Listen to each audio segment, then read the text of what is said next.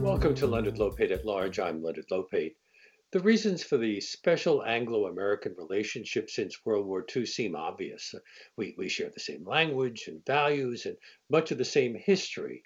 In his latest book, The Churchill Complex: The Curse of Being Special, From Winston and FDR to Truman and Brexit, Ian Buruma relates how a series of presidents and prime ministers have claimed to follow Churchill's example while they've handled and often mishandled the world's problems. It's published by Penguin Press and brings Ian Buruma to our show now. Welcome.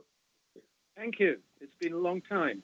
By Yes. the way, you confused Truman with Trump, which Truman would be very unhappy about. It's until Trump and Brexit, not Truman and Brexit. Yes, didn't I say book. Trump and Brexit? I thought I said Trump and Brexit. Okay, well, I wrote Trump and Brexit. Well, I guess Truman was on my mind. And in this book, you look at the relationship between a string of presidents and prime ministers, Roosevelt and Churchill, all the way to Trump and Johnson. How present was the ghost of Churchill in the ways that those relationships developed? Well, I think very present because several myths arose, and like all myths, they had a kernel of truth. But out of the victory and over the Nazis and Japan in 1945, and the two main ones that I concentrate on in the book are the myth of Churchill and the related myth of 1938 Munich and Chamberlain and appeasement, and the way that the ghosts of Churchill have affected post-war politics in the United States, perhaps even more than in Britain, is because too many presidents like to model themselves on the heroic image of Churchill and justified often foolish and reckless wars by doing that. And they were, by the same token, terrified of being likened to Chamberlain and appeasers. Now, did it matter whether the presidents were Democrats or Republicans or the prime ministers were in the Labour Party or Tories? No, not much. In fact, if you look at the history of the United States, just after the war, the Democrats were more likely to favor military intervention for Cold War reasons or to spread freedom and democracy and so on, than the Republicans. The Republicans, before our own age, were still largely a party of business, and wars are usually not very good for business, certainly not international business.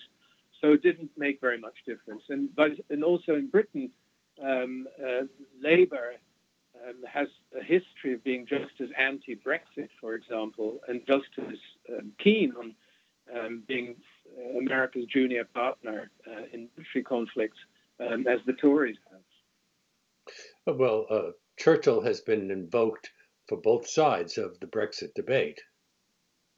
Yes, he's often evoked by the anti-Brexiteers because he made a speech in 1946, I think it was, in Zurich, Switzerland, where he said the future of Europe could only be guaranteed if they were to form a United States of Europe.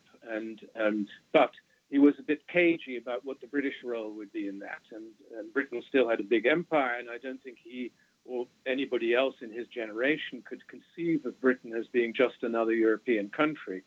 And so I think he saw Britain as a benevolent sponsor of the United States of Europe in the same way that he hoped the US would be.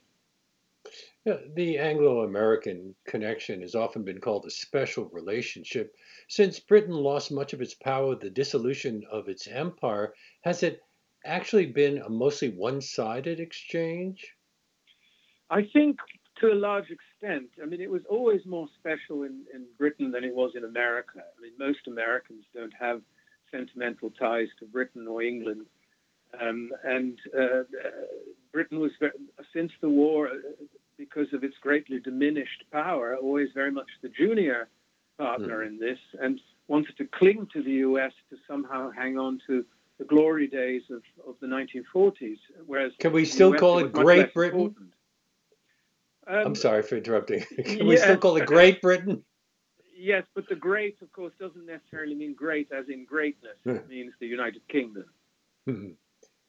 Although the United States and Britain were allies during World War One, weren't relationships between the two countries strained for many of the following years? And that would also apply to Churchill and Roosevelt, where Yes, there'd been some because tension. Roosevelt was not an Anglophile, and at the beginning he didn't particularly like Churchill, and he had no enthusiasm for the British Empire, which to Churchill was very important.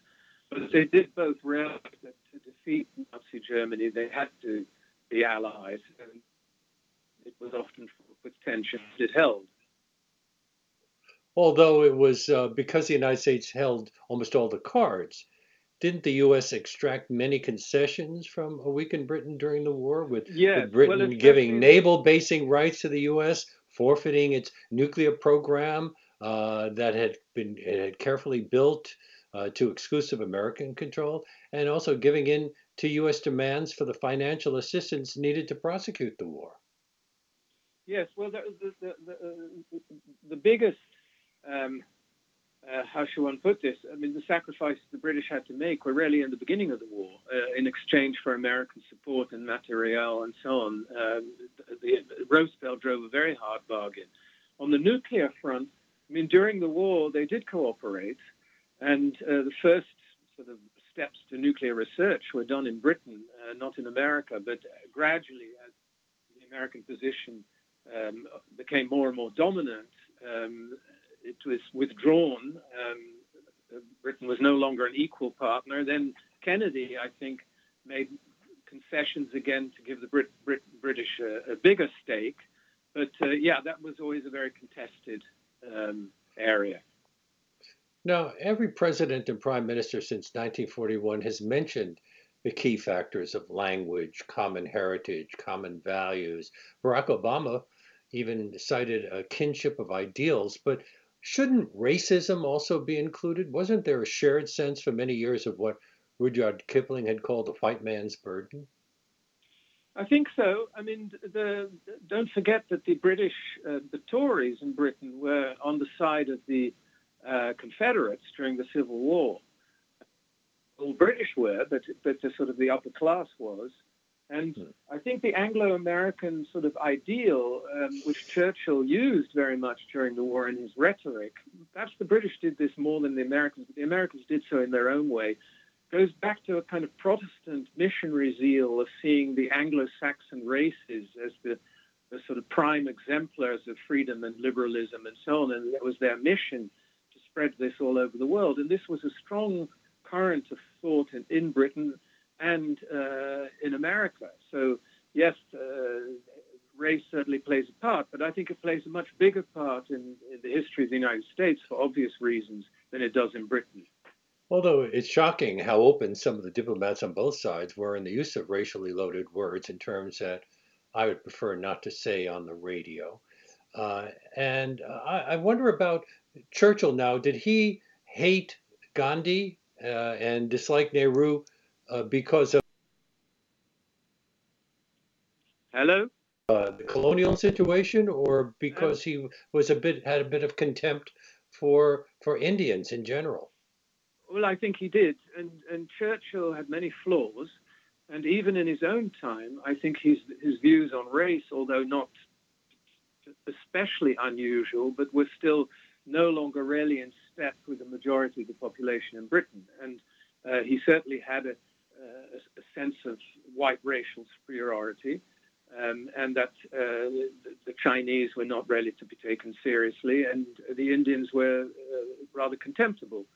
I do think he felt that, but I think his policies were not necessarily driven by racism so much as by the idea that without the empire, Britain would no longer be a great power, and that mattered a great deal to him. And didn't the Roosevelt administration publicly advocate for the independence of India and other colonies? Yes, because the United States governments, certainly in Roosevelt's days, but also under Truman, were self-consciously anti-imperialist. And so they were against European empires, but during the Cold War, they would often still side with the Europeans, for example, in Vietnam, out of fear of communism. And so that was always a conflict in American policy. But even before then, Roosevelt appeared to be more critical of British colonialism than of Soviet totalitarianism. Yes, I think he was, because I think the Americans saw themselves and the identity of the United States as essentially anti-imperialist. And I don't think he saw Stalin's Soviet Union as an imperialist power, which in some sense, of course, it was, but I don't think he was seen as such. But he rightly saw Britain very much as an imperialist power. Well, actually, the Soviet imperialism occurs mostly after the war, doesn't it? Yes, that's correct. And FDR would have been gone by then. He would have been gone, and also Stalin was always more interested in consolidating the power of the Communist Party within the Soviet Union rather than expanding it. And that was more the expansion was more a Trotskyist notion. Trotsky was the internationalist. Stalin was the nationalist. Now, FDR made it clear that he expected Britain's empire to be dissolved. How did Churchill respond to that? Well, in sorrow, perhaps more than in anger. I mean, he saw that it was inevitable, that Britain couldn't afford to hold on to the empire for all that much longer after World War II. It was pretty much a bankrupted country because of the war. And so it wasn't just that the empire came to an end because of American pressure.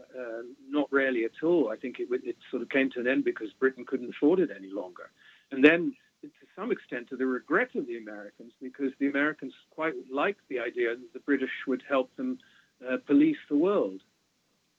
Well, wasn't the dissolution of the British Empire inevitable? There was a decolonization of French, Spanish, Portuguese, Belgian, and Dutch empires. It was inevitable, perhaps, in the long run, but it's never seen that way at the time. And few of these colonies became independent entirely peacefully. I mean, it still took a lot of bloodshed and friction. So if Britain wanted to continue to define itself as a global power, it would have had to accept American hegemony? Yes, I think that was the deal that was pretty much accepted in London, accepted sometimes through gritted teeth. But the idea was that by staying in this special relationship with the United States, Britain could still, in the words of a famous foreign secretary, punch above its weight. The alternative would have been to, which is what the Americans wanted the British to do consistently until Donald Trump, really, was to play a major role as a European power and be the bridge between Europe and the United States. But instead of doing that, instead of concentrating on becoming an integrated major power in Europe, the British kept clinging to the special relationship, and I think very much to their detriment. My guest on today's show is Ian Buruma. His latest book, and he's written many, is The Churchill Complex, The Curse of Being Special, from Winston and FDR to Trump and Brexit. This is WBAI New York, 99.5 FM, and streaming live at WBAI.org. The majority of your many published works have been about Asia. Is this book something of a departure from you, although you have written a bit about European history as well? Yes, I've written about Europe as well. A bit of a departure, perhaps, but I suppose if there is a sort of a line going through all these books, and one should always, as a writer, be careful not to analyze yourself too much because you become self-conscious. But I think coming from a mixed marriage, my parents were from different countries and different religious backgrounds. You become your father was Dutch, your mother was British with a German Jewish background. That's right. And now you live in the United States. Exactly. So do you think that being an outsider and an insider at the same time gives you certain insights that would have been less apparent to Americans and Brits writing about this history? Perhaps better insight, certainly a certain sensitivity to the way countries or people in different countries see themselves. And that's something that's always interested me, whether it's Japan or China or Britain and America. Now, you begin the book with the story of you as a 7-year-old Dutch boy seeing Churchill in the flesh as he entered a West End theater for a performance of Peter Pan that starred his daughter Sarah Churchill. So was that the first time you even became aware of him? I suppose so, and I can't have really known exactly who he was or what he represented. But what the thing that left a lasting impression was not just seeing this old man with a muff and making the V sign, which I barely remember, but it was the reaction of my maternal grandparents, my mother's parents, who were very British, and they were the children of German Jewish immigrants. And like many children of immigrants, they were fiercely assimilationist and wanted to be more British than the British. And it was their enthusiasm and their sort of patriotism and their cheering and so on for this old guy that left a deep impression. Did Churchill propose a merger of the British Empire and the US with perhaps some form of common citizenship and a post-war Anglo-American arrangement in which the British and Americans, bound in what he called familial closeness, would jointly police the world? It sounds outrageous. Well, I'm not sure he proposed a complete merger. I think it had been proposed. Had been ideas floated in the past. I'm not sure Churchill did. What he did do in 1940, when France was invaded by Nazi Germany, he did there was a plan to merge Britain and France, which of course didn't happen. But and Churchill was involved in that. But the idea that Britain and America would police the world together, I think, was very much part of the way Churchill saw things after the war. Well, before that, as you point out, while Britain saw itself as coming to the aid of France, the United States was very reluctant to enter the war. And the only reason it entered it was because of the Japanese attack on Pearl Harbor and then Hitler's declaration of war against the United States. That's exactly right. I mean, one of the historical mistakes made by Tony Blair was in the run-up to the Iraq War. He came to America and made sort of speeches, which went down very well, but saying that in 1940, the only people who stood shoulder to shoulder with Britain against Nazi Germany were the Americans, which is completely wrong. It took Roosevelt had a tremendous problem trying to convince public opinion in this country to side with the Allies, partly because the America First mood, staying out of foreign wars and so on, Charles Lindbergh, partly because a lot of Americans did not have British roots, and many of them had German roots, and were, like H.L. Mencken, the great journalist, and were traumatized in World War I by the anti-German movement. So, and Father Coughlin had a lot of listeners on the radio. Absolutely. And a lot of Irish Americans had no great desire to be like Joe Kennedy, Jack Kennedy's father, had no desire to join the Allies. So it did take the Pearl Harbor in the end to get America in the war. And of course, Hitler's declaration of war on the United States right after Pearl Harbor, which is one of the more baffling and reckless decisions made by any wartime leader. Well, he had total contempt for America in racial terms. He did, but it was still, he did know that America had a huge industrial might, and to simply declare war on America while he was fighting the Soviet Union was reckless beyond belief. But then, rationality was never Hitler's strong point. Now, the reason I mentioned the idea that we would kind of jointly police the world, which was rejected by America, I was wondering if that is what led Churchill to give his famous Iron Curtain speech in 1946 as a way of resubmitting the plan for a Pax Anglo-Americana. It may have had something to do with that. I also think he was rather prescient, and although Churchill, too, during the war, I think underestimated Stalin and had that illusion that many people who have a lot of power often do, that, if they can only just talk to their counterparts, they can make them see reason and so on. And I think Churchill thought that he could handle Stalin.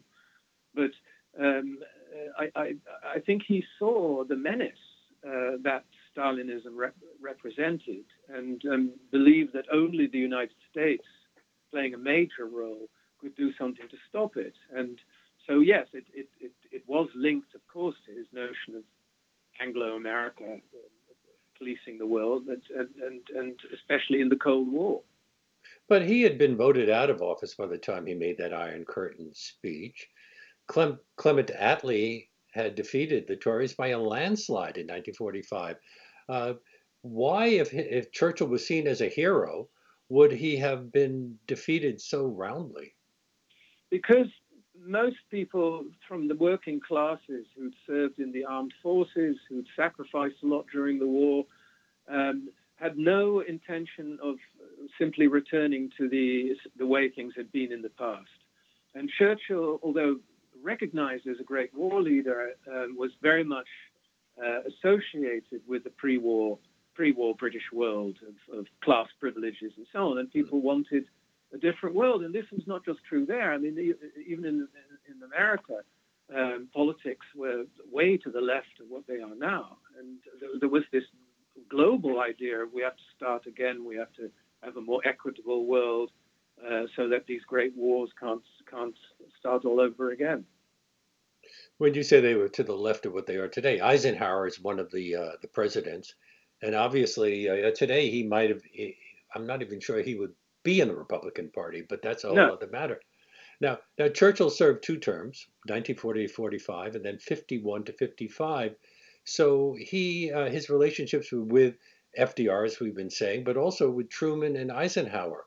Were they pretty much consistent, all 3? Well, I think Churchill was always regarded as a great man, particularly in America. So whether he was in power or out of power, people took him very seriously. And Truman didn't really know him during the war, but warmed to him. So I think he was taken seriously, but I think that the Americans were well aware that Britain was a diminishing power. Even when Churchill was prime minister, Churchill himself was aware of it. So I think there was a lot of humoring him without really giving him very many concessions. Now, this may be irrelevant, but how important to this story is the fact that Winston Churchill's mother, Jenny Jerome, was from Brooklyn? It was probably important to him, and the same was true of the later Prime Minister Harold Macmillan. His mother was from Ohio, I think. Churchill himself was in many ways a sentimental man, and I think when he stood in Congress and said, how proud his mother would have been to see him in the haloed halls and so on, he probably meant it. But he was also a clever politician, and he knew how to use these things to his advantage. Now, I'm wondering about your title. What do you mean by the term the Churchill complex? Well, that the idea of living up to Churchill, or living up to the myth of Churchill, became an obsession, especially in the US, but in the post-war world. The idea of fighting wars for freedom against tyrants and so on, which, as I said, has a longer history of sort of missionary zeal of, the American destiny in the US, and that, I think, got both countries into a lot of unnecessary trouble. And so it was not an entirely, the effect of the Churchill myth was not an entirely positive one. So it led to minor victories in places like Grenada and the Falklands, but you write, quote, "So tenacious has the aura of Churchill been, it's more often led to disastrous misadventures in Suez, Vietnam, and Iraq." We're blaming those things on Churchill? Well, I would not blame it on Churchill at all, but I would blame it on a certain perception of Churchill that has haunted Anglo-American leaders. And Iraq, I think, is the prime example. And both George W. Bush and Tony Blair kept talking about Churchill and Chamberlain and 38 and this mistake should never be repeated, and so on. And so I think that war had terrible consequences, and it helped bring Donald Trump to power. After all, Trump represents the America First. It stands for everything that Churchill and Roosevelt fought against. It's interesting that Trump and Boris Johnson are often compared as having many similar characteristics, but haven't the relations between Trump and Boris Johnson been kind of strange? Strange is probably the right word. I mean, everything about both of them is strange. Yeah, I don't think that they would get on terribly well if they went on holiday together. But they came out of a similar mood in both countries, and not just in these countries, but of sort of anti-elite populism, anger, anti-immigrant feeling, nationalism, nostalgia for a past that probably never existed, etc., etc. So they understand one another in that they exploited a similar mood, but that may be where the resemblance ends. After all, Trump shares a lot of the complex and anger against elites, because he felt that people were always looking down their noses at him in New York, whereas Boris Johnson comes from great privilege. Although I met Boris Johnson, and I shouldn't admit this on the air, but I was not overly impressed. He was a guest on my show some years back after he was no longer the mayor of London, but before he became prime minister. No, he'd be more fun than Trump. Excuse me? He was more fun? He'd be more fun to hang out with than Trump, I think. Well, I haven't hung out with Donald Trump. Haven't both Labour and Tory prime ministers been almost as unwilling as Churchill to give up the concept of Britain as a global power over the past 80 years? Certainly, I would say that was true in the first, the first decades after the war. And then it came back in the whole Brexit campaign as a form of nostalgia. I mean, I think now talk of Britain becoming a great global power again is a sheer delusion. At least in the 50s and late 40s and 50s and even early 60s, Britain still was a formidable power. I mean, nothing like the United States, but it represented something real. And yes, that was shared both by Labour and the Tories. And even now, on the far left in Britain, there's a lot of pro-Brexit feeling for the same reason that Labour took that view in the 40s, that without Europe, Britain can become a stronger socialist state. But even in the 60s, a Labour Prime Minister, Harold Wilson, insisted that Britain's frontiers were on the Himalayas. Yes. Yeah, I don't think he meant that literally as a sort of neo-imperialist enterprise, but the idea that Britain represented more than other European countries and had a global role to play in all that was certainly as strong on the left as it was on the right. You're listening to Leonard Lopate at Large on WBAI New York, 99.5 FM, streaming live at WBAI.org.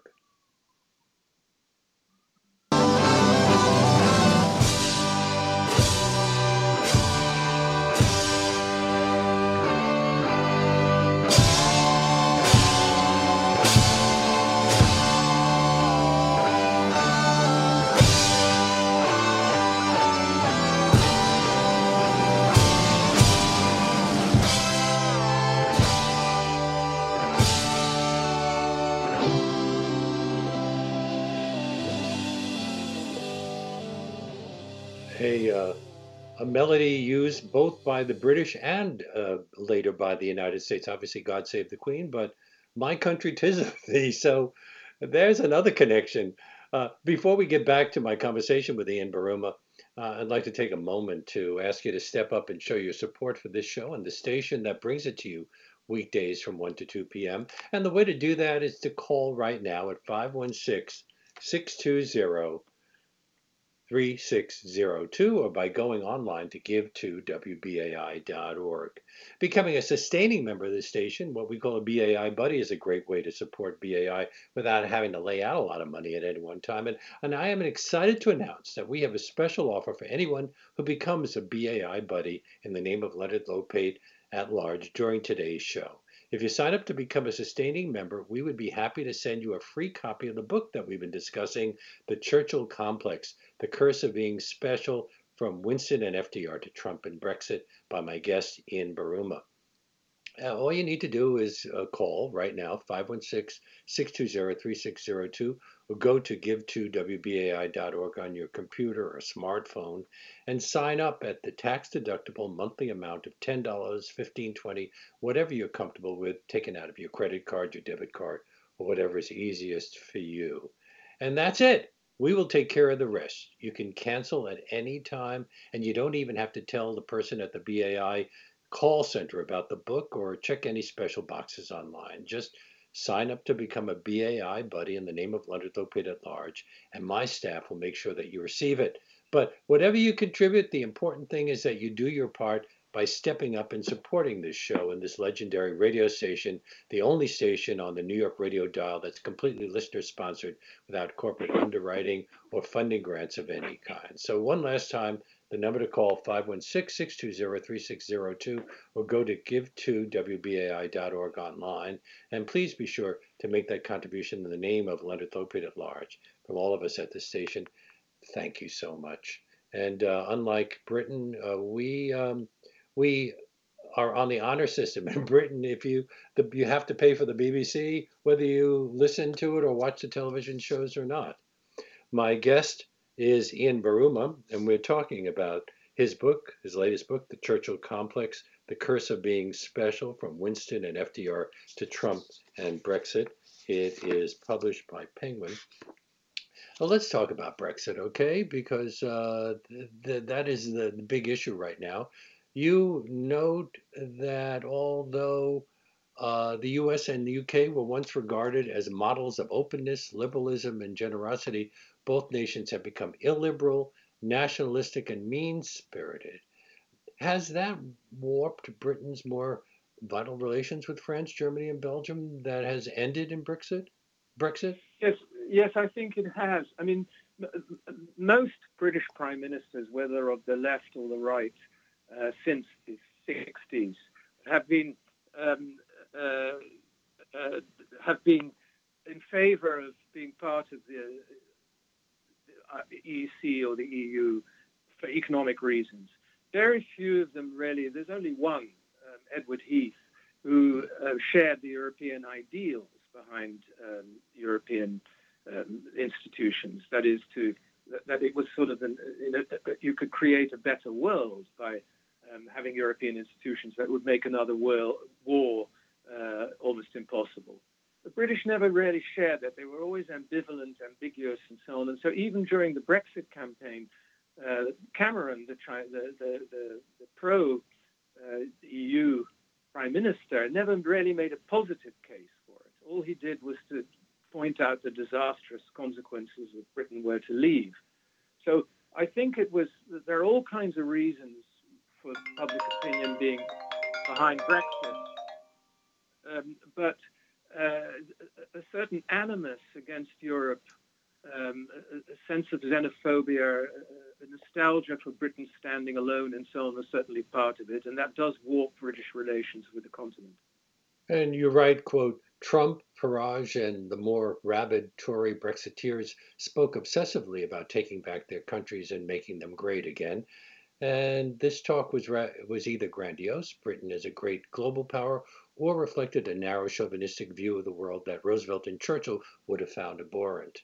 And didn't that talk lead Angela Merkel and Emmanuel Macron to remind both the United States and UK about how democratic nations are supposed to behave? Yes, I think they said that less to Britain. I think she made that famous statement after Donald Trump was elected 4 years ago, and said, of course, Germany would be happy to work in alliance with the United States as long as the United States would would share the same liberal and democratic values. So I don't think that the European case against Britain was so much that the Brexiteers were anti-democratic. It was more that Britain was sort of turning its back on Europe and the European enterprise and European ideals and so on. That did cause a lot of resentment in Europe, not just in Germany and France, but especially in the smaller European countries, who really wanted Britain to be part of the EU, because otherwise it becomes a completely Franco-German show. Didn't the United States want Britain to involve itself in Europe to enhance the American goal of bolstering Western Europe as a self-sustaining pillar in the Cold War? Very much so. The United States has always encouraged Britain to play a bigger role in Europe, and various administrations in Washington saw British pretensions to the special relationship and so on as rather absurd and self-aggrandizing, and not in the American interest. So Donald Trump was an exception, I think. Well, he's been an exception in many ways. Yes. Which we're seeing right now in yes. The way he has responded to the election. Was the desire to please Washington among Harold Macmillan's main reasons for applying for membership in the European Economic Community, or did he see that as being in Britain's best interest economically? I think the latter. I think he saw that it was in Britain's best interest. He also saw it very much as a security issue. This was really in the middle of the Cold War, and he thought a strong Europe with Britain as a major player in it would make the West more secure. I mean, there's a very interesting interview he did with William Buckley Jr., where he says, this was on Buckley's TV show, mm-hmm. and he says, Britain alone as a great power didn't last for more than a few centuries, but that Britain could still remain a great power if it were part of Europe, and I think he did mean that. Now, both Tony Blair and Cameron, David Cameron, joined, committed Britain to join the United States in military interventions in Kosovo, Afghanistan, Iraq, Libya, and only parliamentary opposition prevented Britain from joining the United States intervention in Syria. What was, yes. Why would Britain even want to do that? Why would it want to send troops to those places and have Brits die for something that seemed to have little consequence for Britain? Well, I think Libya and Syria, certainly Libya, was also seen both by Britain and France to intervene, was seen as a way to assert an active European role, because President Obama was not at all keen on these interventions. I mean, the intervention in Libya was very much driven by the French and the British. But as far as Blair is concerned, he was a true believer. He was very much, I think, a victim of the Churchill myth. Again, in the run-up to the Iraq War, he writes in his memoir how he was reading Chamberlain's diaries and was resolved never to make a similar mistake again, and so on. And he was also very American and un-British in the way that he was overtly religious and was calling, was using God in a way that British politicians very rarely do. And I think he saw it as a sort of messianic mission, again, back to that old idea of the Protestant missionary spirit, both in Britain and America, a mission to intervene on behalf of freedom against tyranny and so on. And I think he shared that with George W. Bush. I don't think it was cynical. It wasn't just about oil. I think both men thought that, God had told them to do the right thing. But Britain had a long, troubled history in the Middle East, which included the War of the Suez Canal. But there were many other uncomfortable things that happened over the years, including the creation of the independence of Israel and the tension that that caused with former British colonies.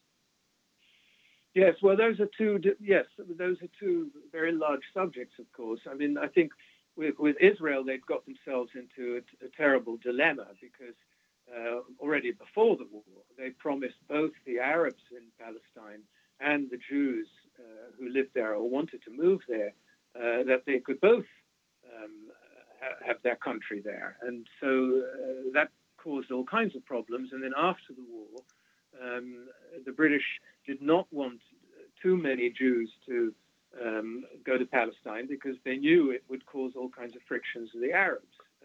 On the other hand, that put them in a terrible dilemma because a lot of Jews in deportation camps and displaced people's camps and so on after the war, victims of the Holocaust, survivors, had nowhere else to go. So it was a terrible position to put Britain in. What were Churchill's thoughts about that possibility?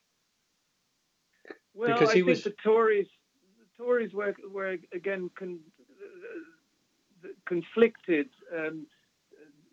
Anthony Eden, who was Foreign Secretary and not a great friend of the Jews, I don't think that anybody in Britain was particularly keen on massive Jewish immigration to Palestine because they knew it was going to cause problems. I don't think this was a big conflict between the two different parties. But Suez was a different thing. Suez was a bit more like Libya in that it was a Franco-British enterprise with the Israelis against the American will. And so the irony is that even though I've been saying that Britain should have played a much bigger role in Europe and sided with Europe rather than cling to the United States, there were at least two occasions where they did just that and operated together with France and ended in disaster. One was in Suez, and the second time was in Libya. Ironically, the United States had a similar situation with the Panama Canal. Yes, indeed. I guess we didn't learn from each other's mistakes. People don't, on the whole. They learn the wrong lessons from history rather than. I'm not sure there are great lessons to be learned from history because it never repeats itself. But they often learn the wrong lessons of history. We've been talking about how the United States kind of dominated the relations after World War II, but didn't Britain hold its own when it came to popular culture? The Beatles, the Rolling Stones, the Who, Dusty Springfield, Petula Clark, the Kinks, Elton John, and even the popularity of James Bond and some other spy stories like that. Yes, but all those names you just mentioned are from more or less from the 60s. Yes. So there was a period that Britain had a huge global influence in popular culture, largely by sort of anglicizing American culture, let's not forget. I mean, the Beatles and the Rolling Stones and all the others, they were white boys imitating black American music at a time that white people in America didn't listen very much to black American music. And so it was a sort of re-import of American culture seen through a very British lens. My guest is Ian Buruma, who has written numerous books. The one that we're discussing, his most recent, is The Churchill Complex, The Curse of Being Special, from Winston and FDR to Trump and Brexit, published by Penguin Press. This is WBAI, New York, 99.5 FM, streaming live at WBAI.org. Looking over the post-war history, it's really interesting to note how you often have a Tory government with a Democratic U.S. administration and vice versa, and in some cases crossing. For example, Harold Macmillan had Eisenhower and JFK. Harold Wilson had Lyndon Johnson and Richard Nixon. with Harold Wilson. He also had later um, Gerald Ford and Jimmy Carter. So this is were relations smooth no matter who? No, and the interesting thing is that the presidents and prime minister who got along often were not from the same political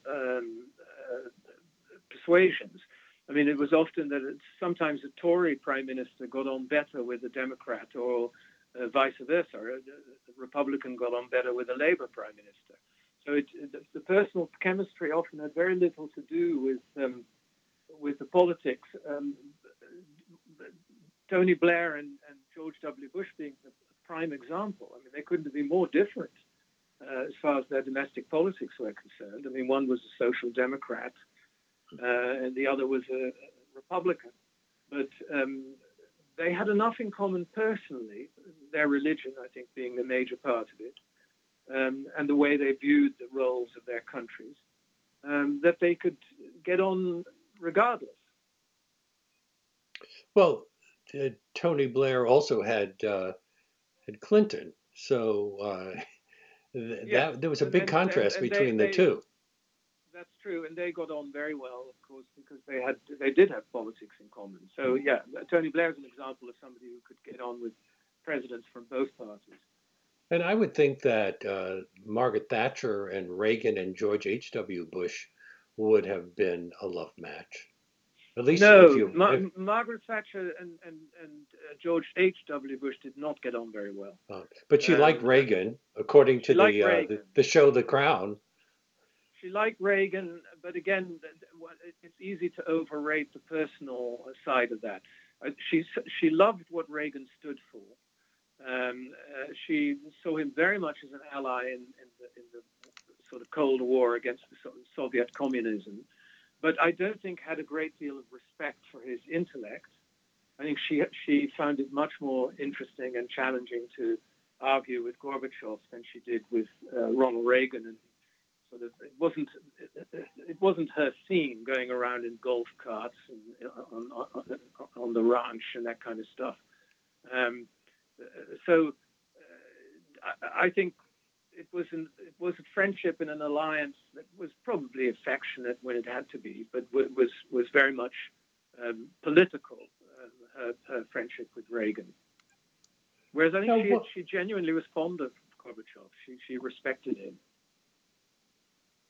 What about Obama? You point out that he was the first president since World War II to distance himself from Churchill or Britain. He never mentioned Churchill in the special relationship that we've been talking about in the book that he wrote when he was running for president, The Audacity of Hope. Well, I mean, Barack Obama is of course not from the East Coast. He grew up partly in Indonesia, and like many Americans of his generation, especially Americans from the West Coast or the Northeast, where he also grew up, I don't think he had any sentimental ties to Europe, and was in many ways more interested in Asia, and saw that U.S. politics and foreign policy in Asia was going to be more important than in Europe. So yes, you mentioned earlier that he made a speech about kinship and so on with Britain, but that was later, and I think he did it rarely out of politeness. I don't think his heart was in it. I don't think he was profoundly interested in European affairs in the way that presidents of earlier generations, including Richard Nixon, had been. Some people are suggesting that Brexit may ultimately lead to the breakup of the United Kingdom, with Scotland and Northern Ireland feeling that they're going to have to leave. Northern Ireland right now is going through a really rough time because it is so incredibly affected its relations with the Republic of Ireland. So, well, that's absolutely true. I mean, Northern Ireland is complicated because the Catholics in Northern Ireland have no love for the United Kingdom anyway, and it's very conceivable that there will be a majority eventually of people in Northern Ireland who prefer union with Ireland. The problem there is that a lot of the Irish in the Republic of Ireland are not entirely sure that they want Ulster or Northern Ireland to be part of their country, because they see it as a sort of troublesome province that they'd rather have a border. But with Scotland, the Scots have always been much more pro-European than the English, and Brexit is very much an expression of English nationalism. And of course, this also has a much longer history, that the Scots were often closer to France than the English were. And they may see it in their interest to break from England and apply to become members of the EU. Now, whether the EU will do that is another question, because Spain, for example, may not be favorable, because if the Scots succeed in doing that, then why not the Catalans or the Basques? Mm-hmm. It's ironic that right now, if you look at the Northern Ireland and the Republic of Ireland, the Catholic country, is much more liberal. For example, it's now recognized gay marriage, and I think that they've legalized abortion, and Protestant Northern Ireland has not. No, that's right. But even the Catholics in Northern Ireland, I mean, I think are divided, because they also know that being part of the UK has been quite beneficial in many ways, and that they might not benefit so much if they were to become part of Ireland. So I think if you put it to the vote, it's not at all clear whether you get a majority in Northern Ireland to join the Republic, and nor is it clear that a majority of the Republic would welcome it. Ian, thank you so much for being on our show. It's been a fascinating conversation for me. I hope you enjoyed it as well. Ian Buruma, his latest book, The Churchill Complex, The Curse of Being Special, from Winston and FDR to Trump and Brexit, published by Penguin Press. Thank you again. Thank you. It was a great pleasure. Okay. That brings us to the end of today's show. If you're new to this program and you would like to hear more, you can access past shows streaming on demand at WBAI.org. We're also available as an iTunes podcast, or you can find links to all of our past shows on our website, LeonardLopateAtLarge.com. And if you'd like to send me a comment about a show or just want to say hello, my email address is leonardlopate@WBAI.org. Before I sign off today, I'd like to ask you one last time to support this station. If you care about Leonard Lopate at Large and all the great programs on WBAI, we need your help to keep it alive during these very challenging times. So please step up right now and make a contribution at whatever level you're comfortable by going online to give2WBAI.org or by calling 516-620-3602. And as I mentioned at the half, if you become a BAI buddy during today's show by making a monthly contribution in the name of Leonard Lopate at Large, $10, $15, $20, whatever you're comfortable with, we would be delighted to send you a copy of The Churchill Complex, The Curse of Being Special, from Winston and FDR to Trump and Brexit, by my guest Ian Buruma. But please be sure to make that contribution in the name of Leonard Lopate at Large. From all of us to all of you, thanks. And we hope that you can join us again tomorrow when former Trump Organization executive Barbara Ress will discuss her book about her time working under the Donald. The book is called What My 18 Years of Working with Donald Trump Reveals About Him. And we'll see you then, okay?